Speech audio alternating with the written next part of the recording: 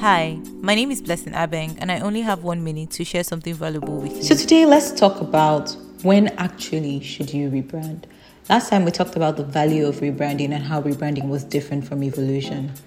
Your audience expects a certain level of consistency from you.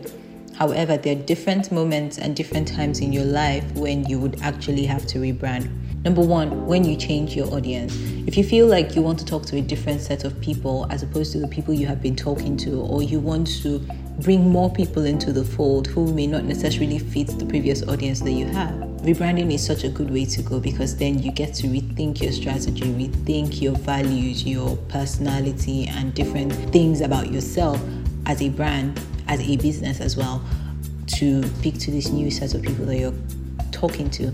Also, if you feel like there is a change in your mission and your values, a rebrand is also, that would be a good indicator that it's time to rebrand.